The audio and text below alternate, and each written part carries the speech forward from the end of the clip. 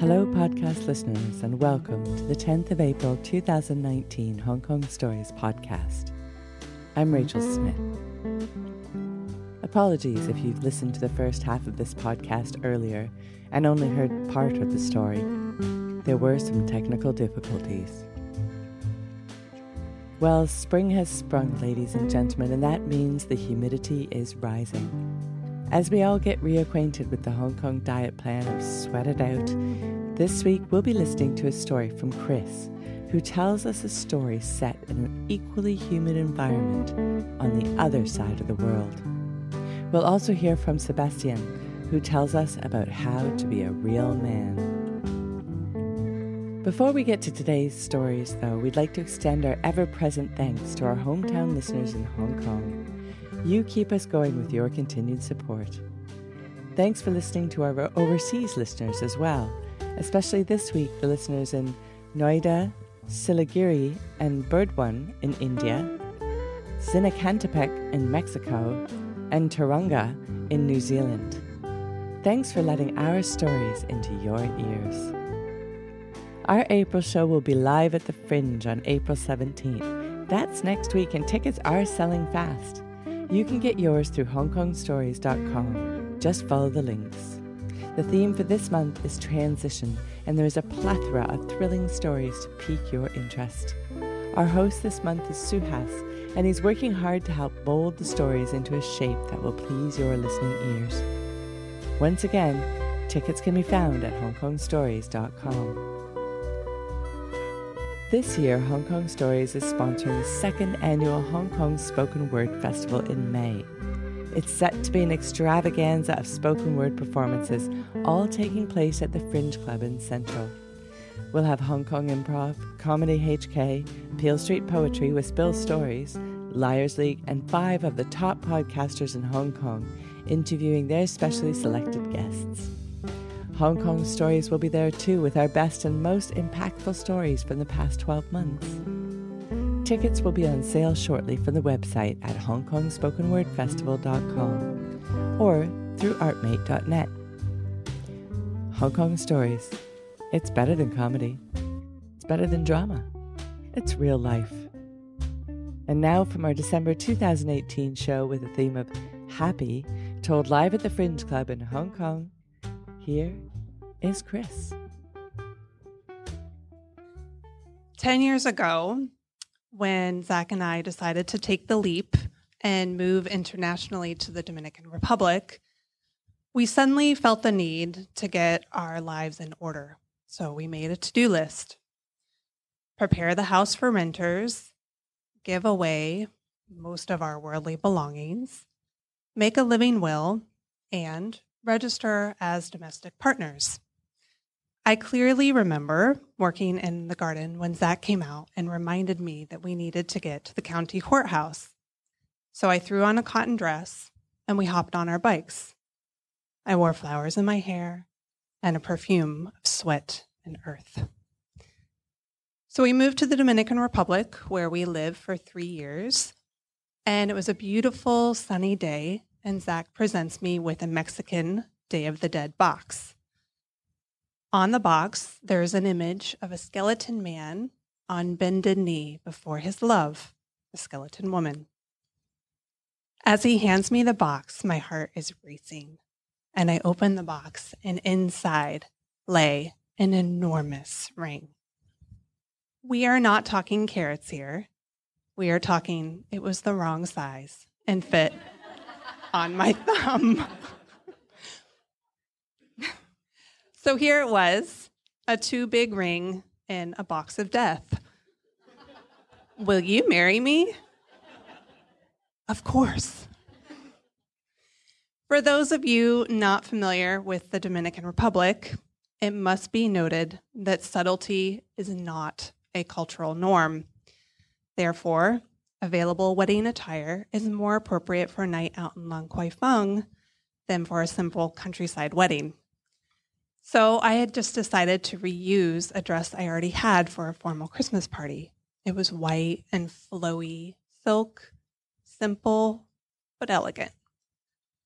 We were going to go to New York for the holidays to visit families, and my sister had asked me to bring the dress so she could see it, which really meant she wanted to approve it.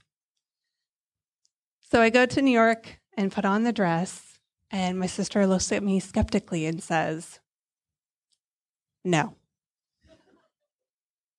Chris, you cannot wear that dress. It's very flowy and big. You and Zach have been together 8 years. Everyone's going to think you're pregnant," which I was not. My sister was so insistent, and given the fact that Zach and I had waited so long, I decided to heed the advice and not fuel any rumors. So I folded and decided to buy a new dress. So I'm in New York City for a week. Of course, I can find a dress, no problem. I have in my mind a very clear image of a long, antique lace dress, not white. So my fixation leads me to scour every thrift store in New York City, grungy, high-end, where I find nothing. It's my last day in the city, and I'm sitting on my soon-to-be in-law's couch, and I resign myself to the pregnant look. I turn to Aunt Judy and say, "Jude, it doesn't really matter if I look pregnant. It's just a dress. I mean, who really cares?" Aunt Judy looks completely distraught, and in true Judy, New Yorker fashion, looks at me and says, "Fuck that." Sorry, Sapphire. She's a New Yorker. Aunt Judy lives in an apartment on the east side. She's lived in the same apartment for 35 years. And this apartment looks more like a modern art installation titled Classy Hoarder Punk than a place to call home. So I'm sitting in the one small open space on the couch when Judy suddenly jumps up and says, "Oh my fucking God, wait, I completely forgot." And she dashes out of the room. She comes back holding a large garment box and opens the box, and inside lay a long, antique lace dress. She tells me that the dress belongs to Zach's great-grandmother, Sadie, who family lore holds as the only sane person, other than Zach, in the family. So I take this as a good omen. The dress is very dated. It has a high collar and really poofy sleeves. But Judy insists I take it back to the Dominican Republic to see if I can find someone to fix it. So I take the dress back to the Dominican Republic. A friend says she has the best seamstress, and she'll take me to her. So we're driving there, and I realize that we are heading straight into the worst neighborhood of all of Santo Domingo, which is no small feat. As we're driving through the streets, my friend begins circling, and I start recognizing things, and it becomes very apparent that we're lost. Suddenly, the car stops, and I watch as my friend tries over and over again to restart the car, but it's dead. Within seconds, there are cars, motorbikes, carts, and people swarming our car. It is total chaos. People are screaming, yelling. Music is blaring. Okay, music was always blaring in the Dominican Republic, but you get the idea. It's complete chaos, and the road is clogged, and we're the cause of all this chaos. I'm watching all this happen, and out of the side mirror, I see a taxi cab door open, and out steps a very large, very angry man, and he's wielding a large machete. Not good. So this large, aggressive, belligerent man is heading straight towards us with the large knife. Luckily, en route to chopping us to pieces, he encounters another belligerent taxi driver, and they occupy each other nicely whilst a street hustler approaches the car to save the day. In addition to working the streets, he is a whiz mechanic and realizes that my friend has forgotten that cars require a thing called gas. So he's off in a flash and returns with a jar of gas. It's the Dominican Republic, and we're out of there. So the seamstress I'm nearly killing myself to get to lives in a small, dusty room whose decor consists of a television blasting Dominican soap operas and mounds of clothes piled around an aging sewing machine.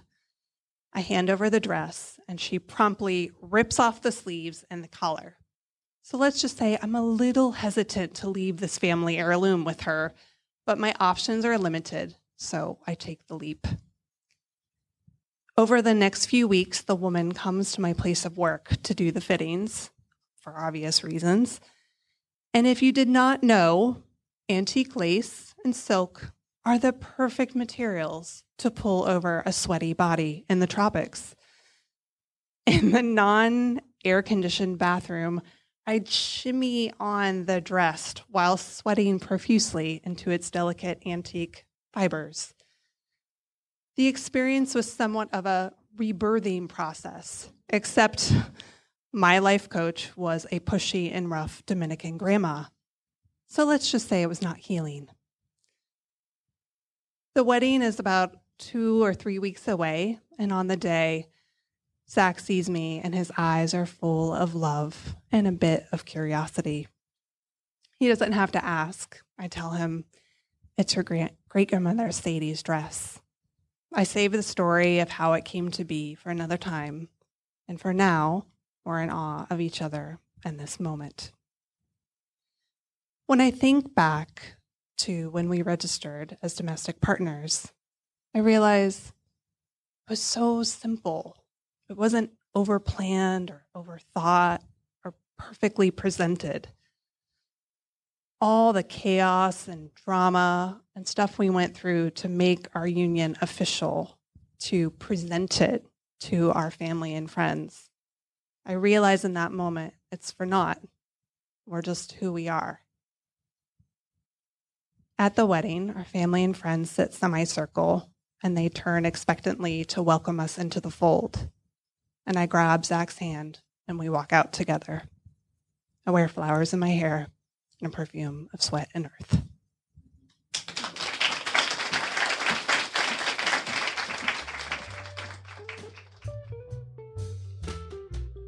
We are just who we are.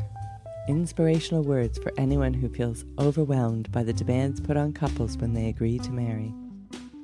A wise woman once told me, "You're just as married if there's 2 people at your wedding as if there's 300. Do you have a story of your own wedding? Or maybe somebody else's? If you're in Hong Kong, come down to one of our free workshops and tell us all about it. Our workshop hosts will help you to tell the story in the best way you can. Find out how at hongkongstories.com.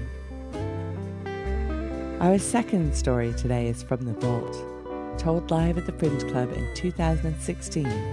Here is Sebastian.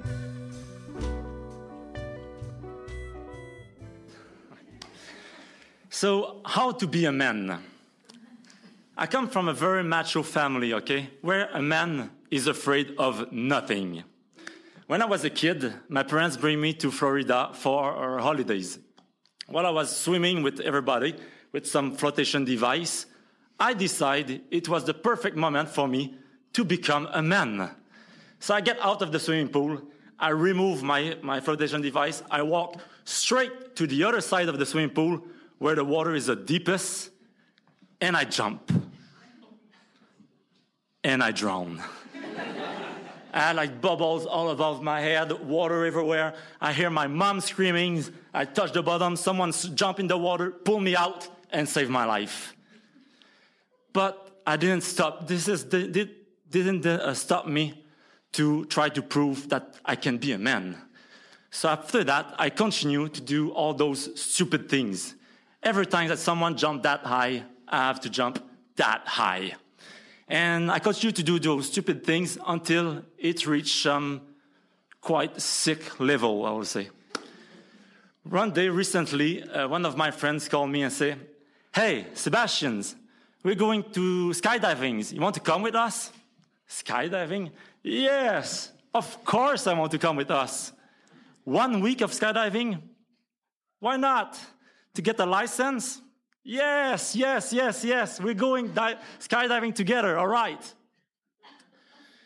So we arrive at the place where we do skydiving. Then they start to explain, the first day, they start to explain us that there's no tandem. I start to jump with 2 instructors next to me.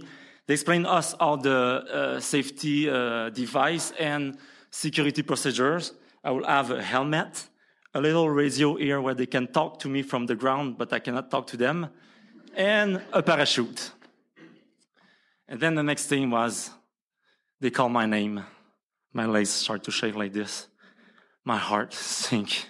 It was my turn. I pull my parachute, put my helmet and my altimeters, go to the plane with lots of other skydivers. We all board the plane together, and the plane take off and go higher and higher and higher. At 1,500 meters, next time you are on a Boeing, okay, sit very comfortably in your chair. Look down when you reach 1,500 meters. This is super high. And this is not where I jump. This is where I'm supposed to open my parachute. The plane continues to go higher and higher and higher until we reach 4,000 meters. 4,000 meters, they open the door. Everybody start to jump. Very quickly, they disappear. There was me, my 2 instructors, and the pilot left in the plane. Later, I saw, because they were filming us, I saw something on the plane that I'm not proud of. It looks like a smash squirrel on the plane, on the corner of the plane. It was me. I was crawling to reach the edge of the plane. And then they told me, "Don't look down." Of course I looked down. There was cloud. I was above the cloud. Houses were tiny like this. I was wondering, what am I doing here? Why I'm doing this? I can be with my friends sitting on the terrace drinking beers for much cheaper, because the worst thing is I'm paying to be here. And then I look at the 2 instructors next to me, say, make the sign with the head. Okay, let's go jump. I jump. Now, to be honest, okay, the free fall is pretty cool. Nothing happened. It's quite easy. Everything is okay until we reach the 1,500 meters, where I open my parachute. The 2 instructors with me, they have something else to do, other things to do, more important. They disappear very quickly to the ground, leaving me alone at 1,500 meters, suspended in the middle of the sky to a towel. The only sounds I can hear is like the wind floating in the towel above me, which is not reassuring at all. I didn't want to be in the plane, but I don't want to be here neither. And then the little radio started to talk to me. I said, "Sebastian, everything is okay, turn right." Now, everything that they told us the day before at the ground looks pretty easy from the ground, all the movement. To turn right, I have 2 handles here attached by Velcro. I just have to grab them and turn. But when you're at 1,500 meters above the ground, every movement is very scary. I reach the handles very slowly, remove the Velcro, and turn. I think I made like a 1 kilometer radius circle. I totally disappear from the sky. Sebastian, come back. Slowly, maybe half an hour later, I turn back and I land on the ground, quite pretty okay. The good news is I was alive. The bad news is to get the license, I still have to do it 5 more times. And even worse, I have to watch myself on the videos, with everybody else. That night, we were all drinking beers with everybody's. And one of the instructors came to us and looked at my friend and said, you're talented. You learn fast. It would be fun to dive with you. I think you have fun upstairs. It would be fun to dive with you too. And then he turns to me. He said, what are you doing here? I was an imposter, and I was caught. And so at that time, I decided, it's over. I'm finished. I try and don't try again to prove that I can be a man because I'm afraid of these things, okay? So it was perfect because a few weeks later, I was moving to Hong Kong. And Hong Kong means a new life, a new start. New friends, new colleagues, everything is new. Nobody knows me here. Until I meet that girl, my new girlfriend. One day she called me. Hey, Sebastians, me and my friends were going to zip lines. You want to come with us? I said, a zip line? Come on, I do skydiving. A zip line is for kids. From one tree to another tree, you just zip through the line. Yeah, of course I'm doing it. It will be fun, no problem. So it was on the Highlands. We took the ferry, arrived there. And then they explained to us that we have a little hike of 15 minutes to reach the cliff.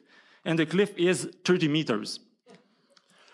So we arrived there. And when we arrived at the cliff, 30 meters, I felt like I was on top of IFC. It's super high. There was like two cliffs facing each other. The waves were breaking to the rocks below me. I can feel myself, I can see myself breaking too on those rocks. And then there was some bunch of hippies installing the zip line because it was not a permanent zip line. They were installing it in front of me. Some kind of hippies, like with cables. Well, I know Hong Kong is not China, okay? But where the material is coming from? Is it safe to do this? People start to line up, so I joined them. My girlfriend's in front of me, a few people behind me. And then my girlfriend jumped. She did. And then she's on the other side with the camera, looking at me. Honey, jump, it's fun, take a photo. So I'm there in front of that rock. I can see the waves breaking on the rocks again. I felt like I was on a James Bond movie. But I don't want to be James Bond. So I started to think a little bit, okay? I thought, what the most courageous things to do right now? Is it jumping or to admit that I'm a chicken? If I don't jump, I will face humiliation in front of my girlfriends and her friends. Worse, tonight when we're going to have drinks with other friends in the bar, they will drink beers, which they deserve. And me, I will drink what? A virgin mocktail?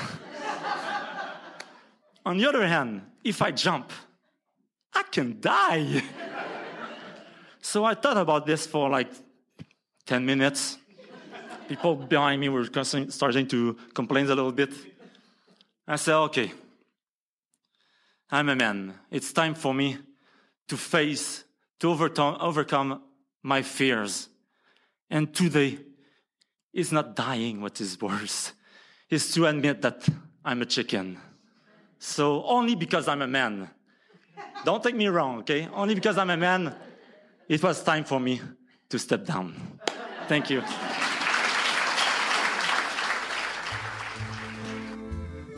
Thanks for listening to these stories brought to you by Hong Kong Stories. Our hero this week is Gina, who curated and directed December's live show. Gina, your work is appreciated. The music for this podcast was created and performed by Andrew Robert Smith. Everyone has a story to tell.